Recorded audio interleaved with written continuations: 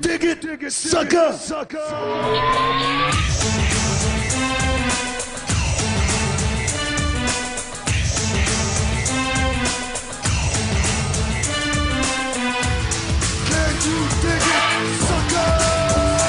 Welcome.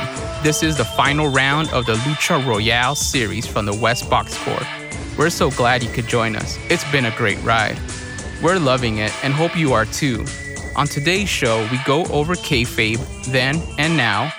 Also, what does it mean to be an independent contractor in today's pro wrestling industry? And are companies like the WWE being socially responsible with it? Also, some of our favorite storylines, some of these that made us fans of the wrestlers we'll be talking about. And also, for those who don't know yet, what is New Japan Wrestling? We'll get into all of it. Let's go. It's so funny that wrestling is always going to blur that line in kayfabe, which is kayfabe is the fictional storytelling of the storyline. So they want to blur that line and make it so real. They want to keep it kayfabe in the sense where they want to keep it storyline, but then that line is easily blurred nowadays, where they want wrestlers on social media to kind of keep the storyline going, but also be real.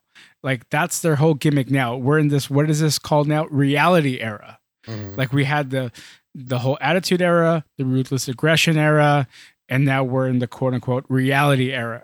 And now the latest controversy is Vince McMahon sent out an edict to his talent that he doesn't want them on third-party platforms like Twitch, YouTube. What else are they? Just any social media. Any third party. Yeah, Cameo. They don't want to do any Cameo recordings. And it's all because they want to protect the storyline.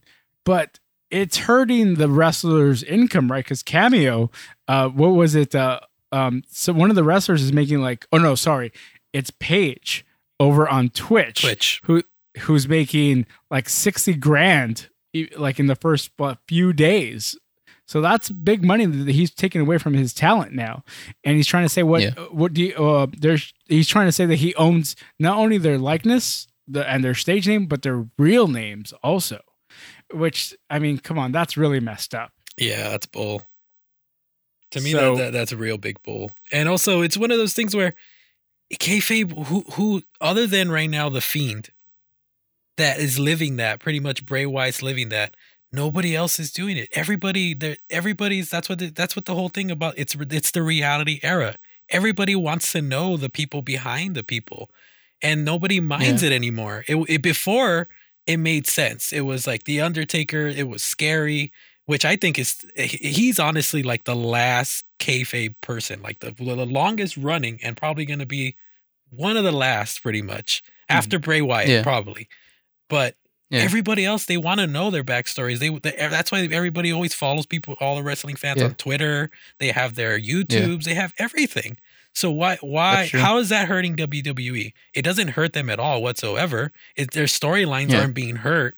If there's like a huge rival, like there's a huge feud going on with them, people still believe it because people are still watching the show. Not everybody's on Twitter. Not everybody's watching their YouTube.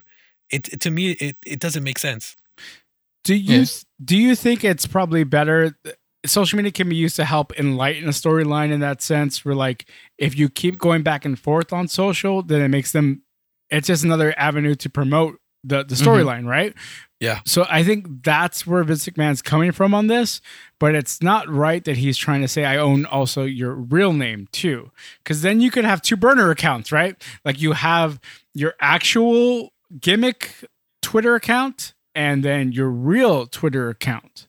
That would be the only workaround that I could see, right? I don't even think he's even able to do that. I mean, I'm surprised they haven't pushed back on it.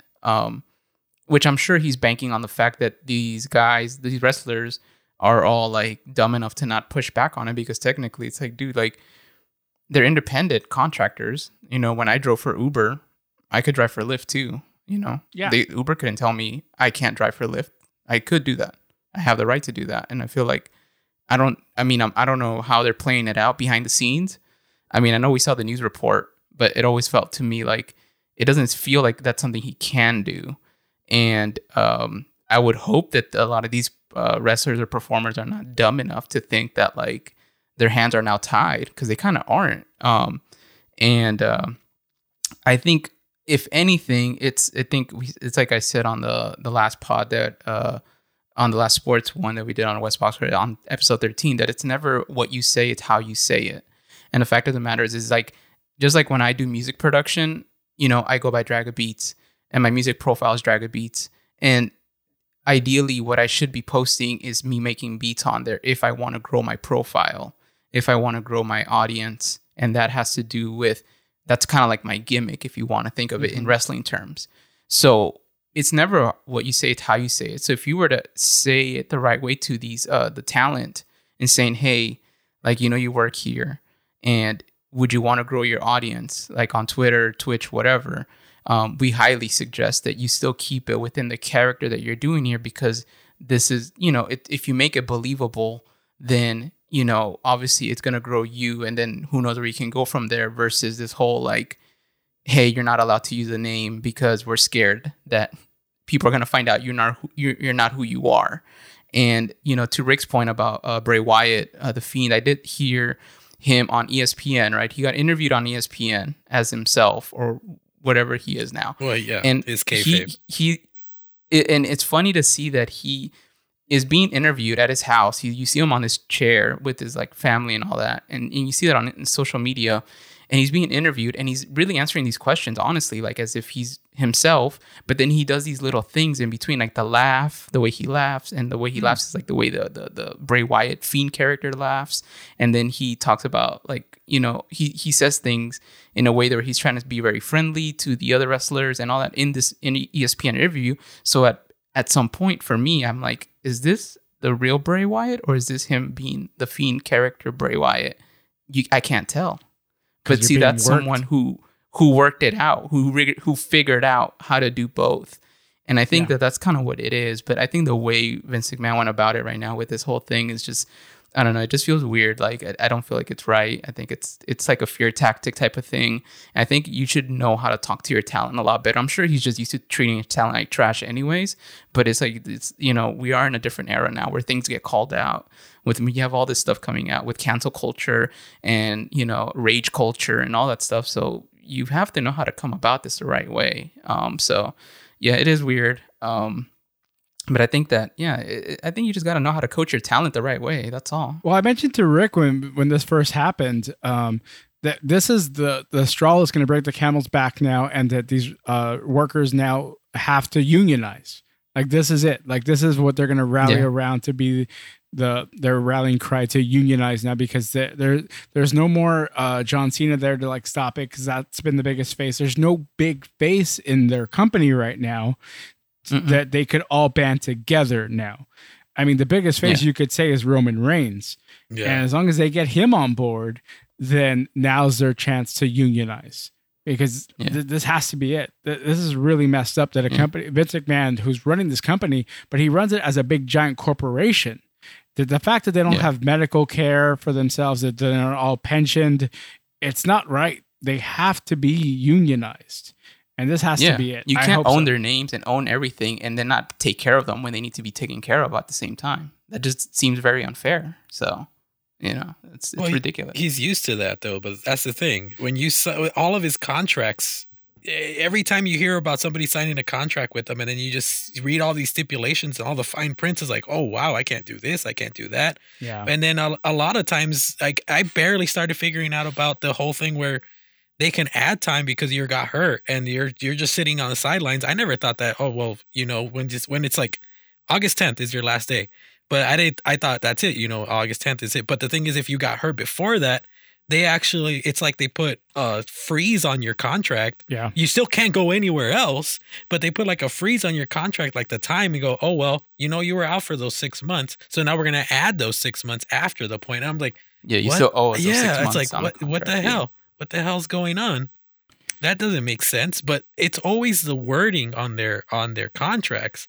And I don't know how their contracts look, but I can't imagine somebody overlooking that, or maybe they can because they're so excited that they're going into the WWE, because every wrestler's dream is to be into the WWE. It's you know, it's the thing. It's what everybody's fighting for.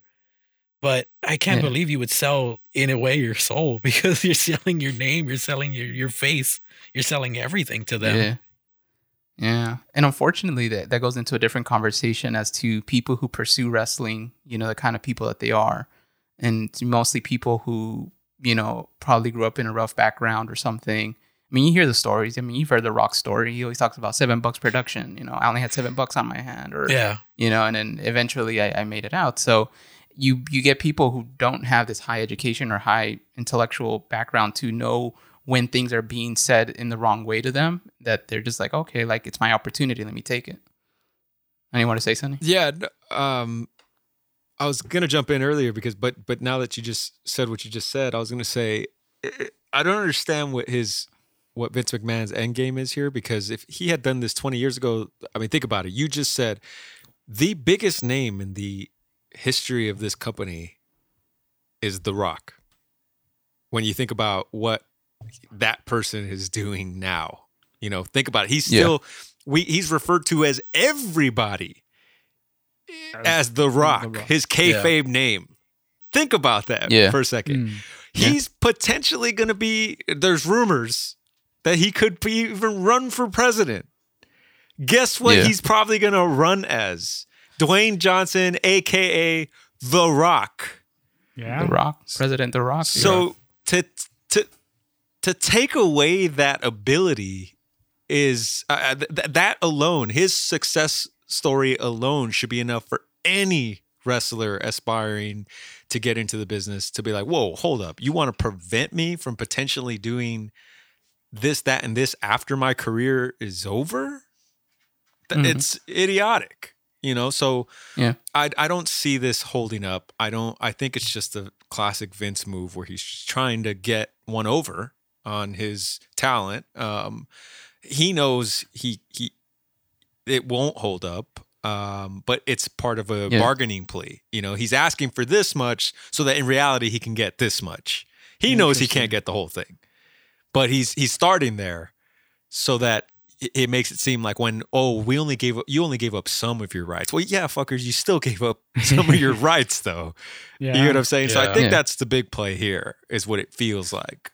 Well, as it stands now, every talent who gets released or ends or whose contract ends with WWE has this 90-day no compete clause, which means that means whenever they're done with WWE on X date, they can't start at their next company on American television for 90 days. For that, so that gives them that talent window to like kind of die down and lose steam from the last time they were on WWE television. Kind of gives the audience a chance to forget them. And that's in every contract.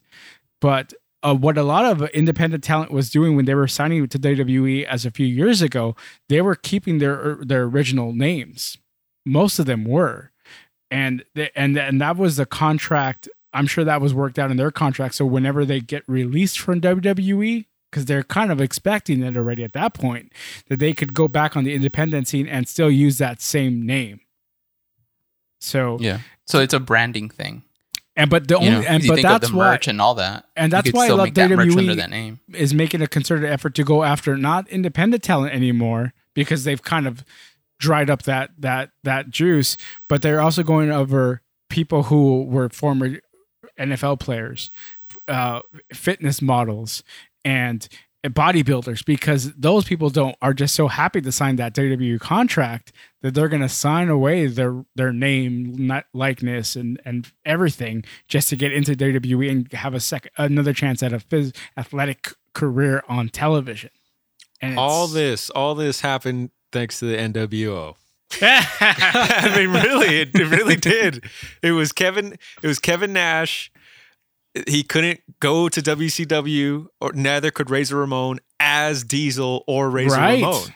You're right. And Vince McMahon got fucked over by that, so that's where hence the Kane, aka Diesel number 2, was born about, because Vince only owned the rights to the character and the likeness of those characters. You're right. You're completely right. So here goes Kevin Nash to the competitor and Scott Hall, and they blow up over there, and Vince gets nothing of that.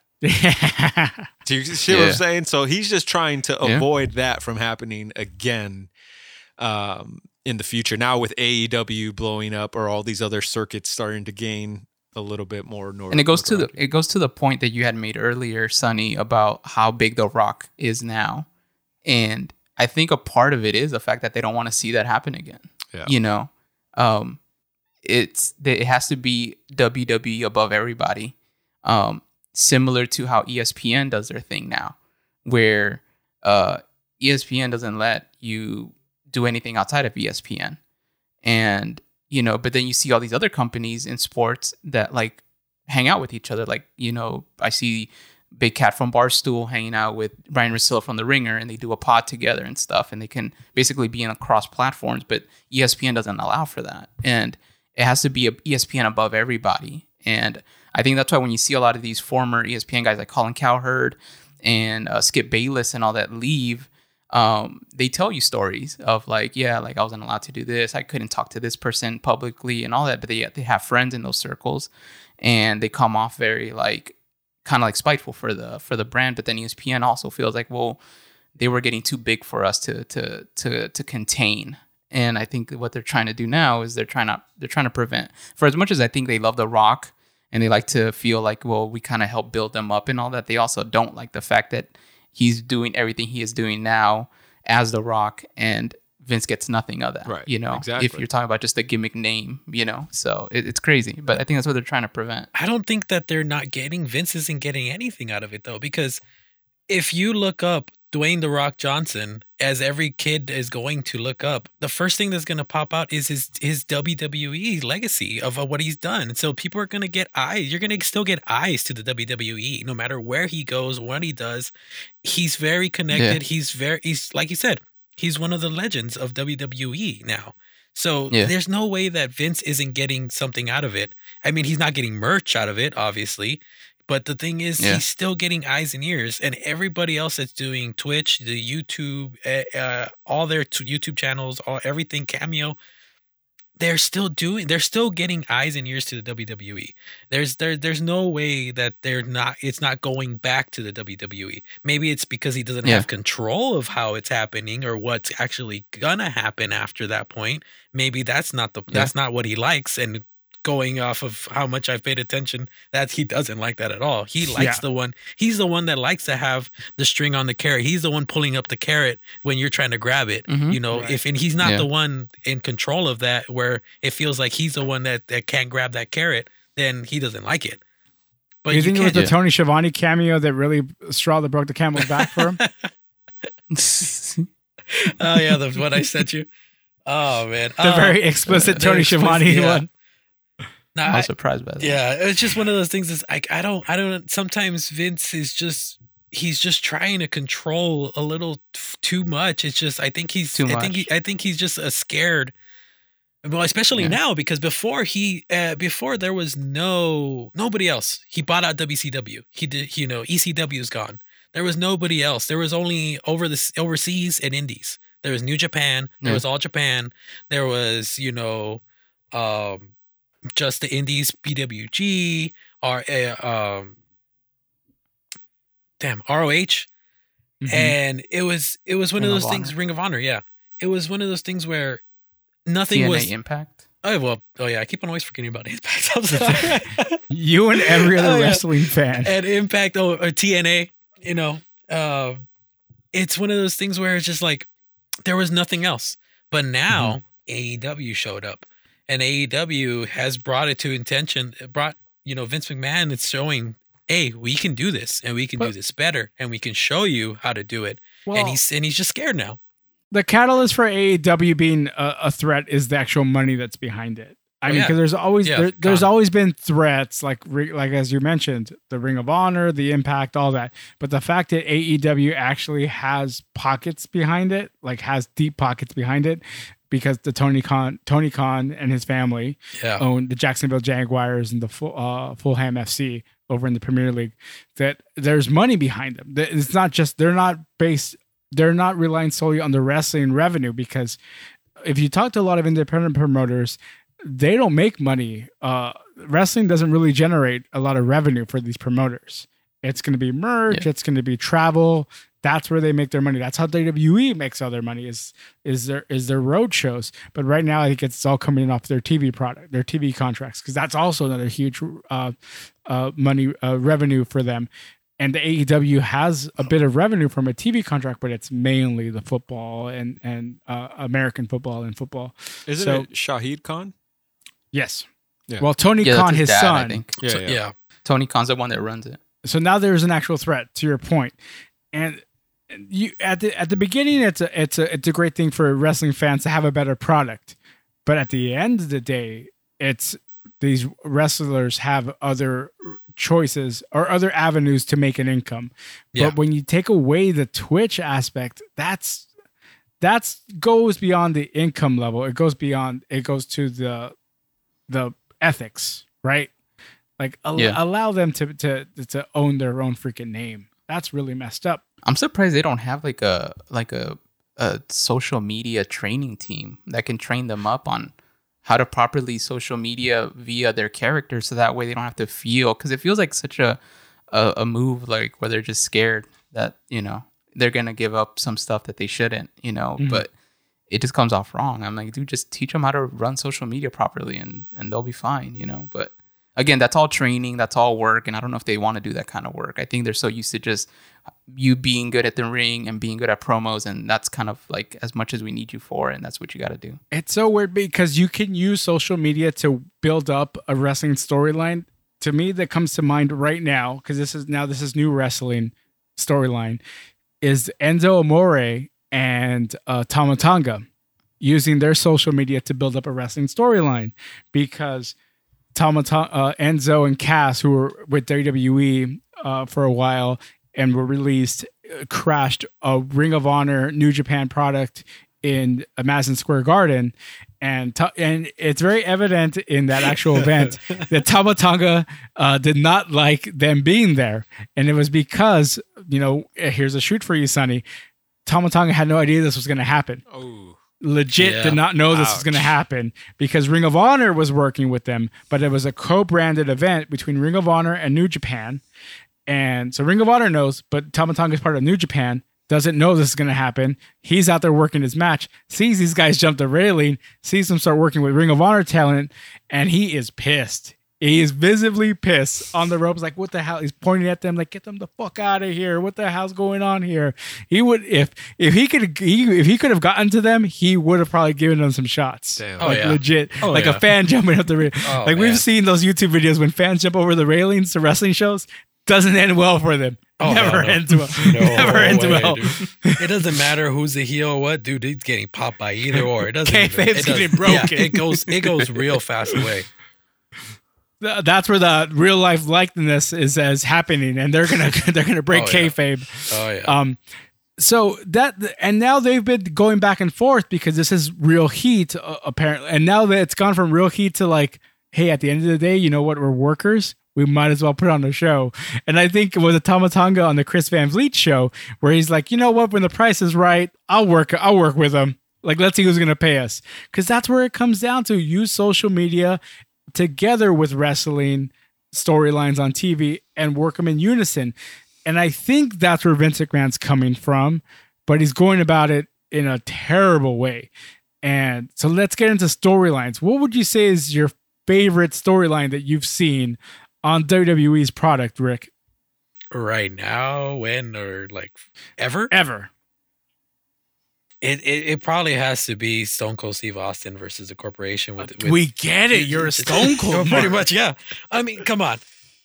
Tell me how it wasn't it great every single time when Austin just made fun of freaking Vince McMahon. Every single time he go out there and just pretty much make him piss his pants with the gun. And then when he came out with the truck with the freaking beer truck and just slamming him with all it was great. Yeah. For me, it was always great. That was, to me, that was like one of the best storylines. Donald, what would you say is your favorite storyline? I was gonna say the Stone Cold. See, there's other wrestlers besides Stone Cold, guys. Yeah, there's The Rock. I know, right? Let's go with The Rock. Yeah, and there's Shawn Michaels. And then there's Shawn Michaels. Sonny, I'll let Don. I'll let you think about it. Yeah, I got one. Yeah. I think Kane and Undertaker. Oh, that was okay. actually Kane and Undertaker was an awesome, like, it was borderline believable, man. Like, I remember watching it in real time and being like, is that really his brother? Like, I mean, well, because that's the first thing you hear when he comes out. Is like, that's his brother Kane. Yeah. Like, that's the first couple lines they say. That's gotta be you kind of exactly. Yeah. So exactly. Yeah, the part of Paul Bear being like the stepdad was a little like, what? Yeah, that was like that kind of broke it a little bit. But I think initially, I like that. It was super gross. But I think initially, just that storyline in itself was awesome. Like, up until that point, there was really nobody in the lineup that like you could think really, really could beat the Undertaker. You know what I mean? If he was on his game, so to speak, like, you'd be like, there's no way The Rock, Stone Cold, none of them want any heat with him. Like, if he would destroy them. And then here comes this dude, Kane, and with the storyline that's just like, oh shit, there's somebody who might be better than this dude, or bigger, or more menacing. So I remember that storyline being like one of my favorites when it first happened. Donald? Damn, that was a good one too. Taker, not gonna lie. When you said it, it hit me. I'm like, damn, that was a good line. I remember when he first came in and how it made me feel like, dang, like it's crazy. He's like this guy that can take him on at least same size and everything. I would say, Rock versus Stone Cold was always cool to see just because of how big they were. And I think as fans, you've always wanted to see what a match between those two would look like. And it was really cool seeing it. I think they played, I forgot which WrestleMania they did together, right? They did three. They did three together. They did three? Oh. They did a trilogy. I think you're thinking about WrestleMania, I want to say it was 17, where they had the Limp Bizkit My Way intro package. Yeah. Iconic. That's the one. Yeah. Yeah. So, no, I always thought it was cool. And I mean, just the way they set up the matches, because I think it was always like, I think rock bottom, and then he kicks out of it. And you're like, what the heck? And then Stone Cold's trying to do a stunner, and then the Rock kicks out of it. And then the Rock does the elbow. And it's like always like, you're trying to figure out, like, it always felt like when I watched an anime, and it would always be like the main character going against the boss, and the character does like their best move, and the boss still is up, and it doesn't defeat them. And I, as a fan, you're watching, you're like, what can they do to beat them? And now it feels like there's a bit of a mental edge to it. But man, they always sold out the match for sure. They always made you feel like this is what wrestling is supposed to be like, So yeah. Don't knock the Yokozuna storyline. Ooh, yeah, that was a great one. The one where and then Lex Luger comes and he finally lifts him. Yeah. Like that whole build up to nobody could, because that was another guy when he first came in. It was like, nobody's going to be able to get this guy down. Are you kidding me? And then Lex Luger, being the total, well, before in the WWF, what was his the narcissist. The narcissist. That's right. Being the guy to come and like finally lift him up. It was like, what? It was like on a naval ship on 4th of July. It was all American. Yeah, that was amazing. Another one I liked, I think is because I used to like watch a lot of martial arts stuff growing up, was Ken Shamrock versus Blackman. Steve Blackman. Yeah. Especially because they did have that one kind of what was it, the Lions Den match, where it felt like it was like the closest thing to the Octagon from UFC. And it was like the one time you could see them explore like the MMA world in the wrestling format. And I thought it was cool because they had the weapons, kendo, and I like that the weapons were very martial arts driven, kendo stick, nunchucks. And I was always a fan of Ken Shamrock just because I like the fact that he came from the UFC world, that he came from like a martial arts background. And I like Steve Blackman too because he was also a martial artist. So I thought it was just cool that they explored that for a bit, that they toyed with martial arts in the wrestling format. So, I credit Ken Shamrock for informing me on what the UFC even was as a kid. Like, I had no idea that thing existed until Ken Shamrock was in the WWF, and I was like, where did he come from? The world's dangerous man? Why? And then the world's, and then you find out it's crazy. Like, and then he definitely had my favorite move, which was the ankle lock. Oh yeah. I always loved it when he did it, and I always felt like, man, that looked like the most painful thing you can do to someone in terms of like if you were to actually, especially because the announcer, I think it was Michael Cole or no Jim Ross at the time, and they would sell you and the announcer that like that he could possibly break this guy's ankle, and then I always thought like, man, if he did that guy can't walk for like a while. We'll have to be on crutches. And it made me believe that Shamrock was this world dangerous man because he could just break your ankle. And if he broke your ankle, you're going to be on crutches. And that sucks, you know? So I always thought that was cool. Just don't hand Shamrock a mic. Oh my gosh. His promos were hot trash. Anti-charisma. Oh, yeah. Yeah. Yeah. Donald, you made me touch on two different storylines that I really enjoyed. One, as a kid growing up, was the Ultimate Warrior Papa Shango storyline. Yes! Oh, yeah. I believe that shit was real, dude. Because the way you talk about Ken Shamrock, like, I believe he could break his ankle. Like, I believe Papa Shango could do voodoo. Green blood. And he was making Undertaker, making Ultimate Warrior vomit. Like, what's he gonna do? He can't wrestle now. He has him possessed. I don't know what he did to him. The green blood, dude, coming down from his forehead. Dude, I totally forgot about that one. Yeah, I remember that and being like, I'm scared of this guy. Only to find out that, that dude was, the pimp, the Godfather. Later on, the Godfather. He came out with the hoe train. Yeah, it was like, that's Papa Chago. Damn, it's come a long way.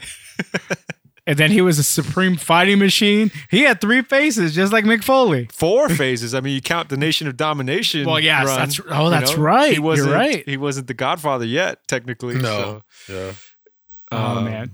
But my favorite storyline, most recently, when you talked about anime and the false finishes, is something from New Japan Pro Wrestling, and that's Kenny Omega versus Kishiko Okada.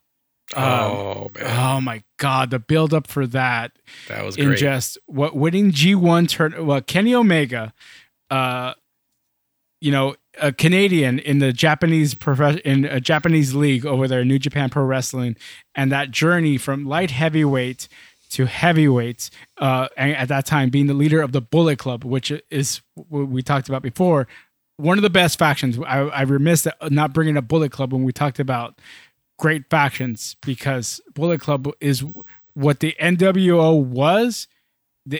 Bullet Club brought back and did a different twist to it, and brought it to a current fan base now, because Bullet Club was amazing. You'll see those shirts everywhere now. Bullet Club shirts everywhere. Hot Topic everywhere. And which is, if there's no Bullet Club, there's no AEW. There's no AEW to talk about right now. But for me, the Kenny Omega Okada storyline there, all paying off, and just, what was it, 2 failed runs at the IWGP Heavyweight Championship, right, Rick? Do you remember? Was it 2 failed ones? 1 60-minute draw. He wrestled at was it the Wrestle Kingdom match? That was Wrestle Kingdom. I think it was. They wrestled for Kenny Omega and Okada. Okada the champion, right? Okada was champion, I believe, was it for 2 straight years? That I don't remember. I don't remember how long he was one of the longest reigning. He was one of the longest reigning, yeah. Because I think before that, it might have been Brock Lesnar. Right. And a 60-minute draw. Think about that, Sonny. 60, just like the Iron Man match. I was going to say, it's the Iron Man match, right?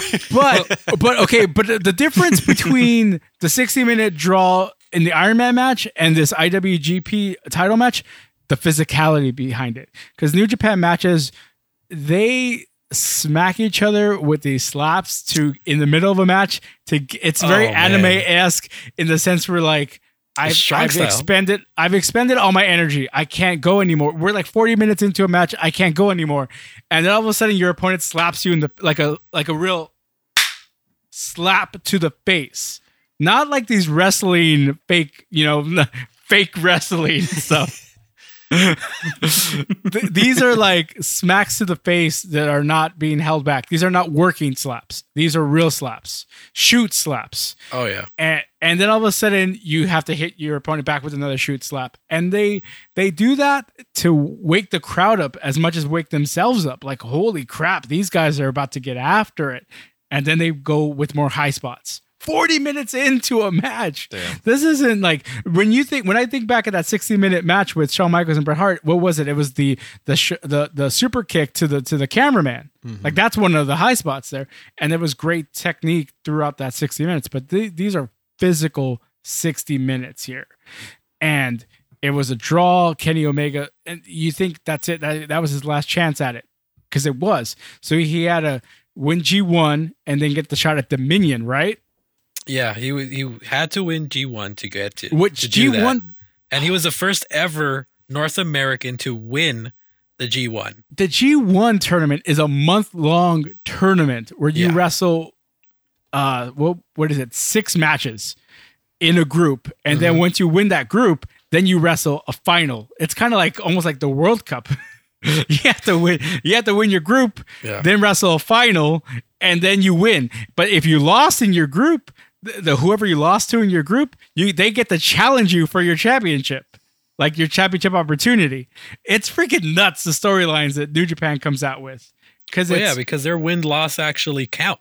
Matters. That's the one thing. It mattered. Your win-loss ratio actually mattered. In WWE, you could have been a new person. You could have lost like 5 times, but if Vince McMahon wants you to win, you're going to win. You're going to get a title shot. Over there, no. You have to win. Yes, of course, everything is already premeditated. But the thing is, it made it more like, oh my God, he needs to win this one. Or like he lost a match with a man he shouldn't have lost. It's like, oh my God, why did he lose that match? And then out of nowhere, how is he going to get back those points to actually get to the freaking finals? Like, what the hell is going on? It just adds just like a lower, like just intensity. Yes, it's just like, oh my God, it's so great.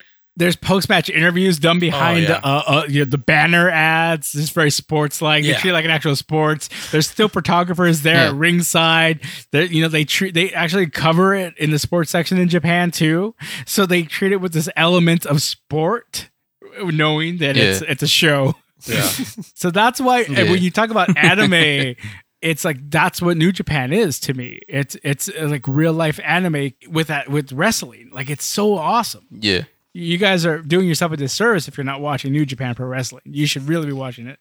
New Japan's so much fun. It's just How do you watch New Japan Wrestling? You could watch it on AXS right now. It's still doing the New Japan, I think, and then New Japan World. They actually have their own website. NJPWWorld.com. Sign up for that. 999 yen per month. Jeez. Which is equivalent to $10 a month. Bucks? Yeah, pretty much it's $10. But it's so much fun. It's such a different. When do they style. go on? When do you mean when they go on, dude? When was the schedule? Like what's the TV schedule, or is it just like they just upload the episode and you watch it? Well, they do pretty much like pay-per-view shows in the sense where like they do big events. Like Wrestle Kingdom is their WrestleMania. And it's every January 4th, no matter what day of the week it falls on. It's January 4th in the Tokyo Dome. And then there's this New Year Dash, which is like the Raw after WrestleMania, where they start building up the storylines for the following year, like throughout the year. Dominion is like their SummerSlam. Then you have the G1, which is that tournament for you to be able to challenge the World Heavyweight Champion, which is starting at the next Wrestle Kingdom, which is just about to get started. Yep. Yeah, and that's a month-long tournament. You wrestle. There's 2 groups, and you get 3 points. Was it 3 points for every win? 1 point for a draw, no points for a loss. It's like soccer. Yeah, and whoever has the most, whoever is the group winner, they wrestle each other in the final, and then that winner goes on to wrestle the champion in Tokyo Dome. Main event, the Tokyo Dome. But if you lost in your group, which you obviously will, they get to challenge the contract winner to that their contract for the championship at the Tokyo Dome, and it's all. Like it's predetermined, obviously, right? But it's treated like that sport. So you're more invested into it. You get invested in it for the show and the sport aspect of it too, which is a really fine balance. Yeah. So Sonny, do you want my login for NJPW hook World? Hook it up. You look like you're ready for it. I'm down to give it a try. I'm telling you, it's just gonna be so much difference you're gonna see. It's just it's different style of wrestling. How Mexican wrestling, lucha libre, is all high flying and a bunch of spots, and New Japan is just it's a lot more of a mental thing. It's where they're just hitting themselves. They're hitting each other. I mean, hard. Like there is not they're not holding back. It's like one of those things where you could tell in WWE is like, oh my God, he missed him entirely. What the hell are you talking about? Yeah. He just sold it like he got hit, but he missed him entirely. There is no missing. It's just like a boot to the face is like, oh my God. It's just, he really got kicked in the face. It's like there was no, because with New Japan, it's always just been because how it started off. It was Inoki. It was Antonio Inoki. He wanted to make it real. He wanted to make wrestling and martial arts together. That's what he was, the whole thing. So they do real kicks. They do real, punches. They do all that stuff. Well, not as much as before, Real. but yeah. But it's still one of those things where when they're gonna show the chops, when they're actually like they're all both, like how Alex says, they're both tired and they're doing real hits. They're chopping at each other. They're punching each other. There's not a real thing. I mean, it's obviously just gonna freaking. Or it's as so much fun. as our favorite wrestler would, all of our favorite wrestlers, Stone Cold Steve Austin would say, they working stiff. Yeah, they work. Okay. It's a great style to see.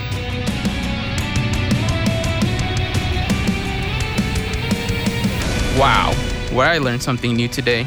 I definitely have to check out New Japan now. Alex and Rick really sold me on it. Hope you guys enjoyed this mini-series. I realize I haven't done the usual thing you hear from podcasters about subscribing, rating, and reviewing us, but it would really mean a lot to us if you did. Please subscribe, rate, and review us on Apple Podcasts, follow us on Spotify, and subscribe to us on Google Podcasts or wherever you get your podcast feed. Let us know what you think. We'd love to hear from you. I know Alex and Rick are revved up to chop it up again in 2021. Follow Sonny Hermano, our amazing co-host. He has another show called the Fox Crate Podcast. If you love music and culture, that's the show for you. Until next week, guys. Later.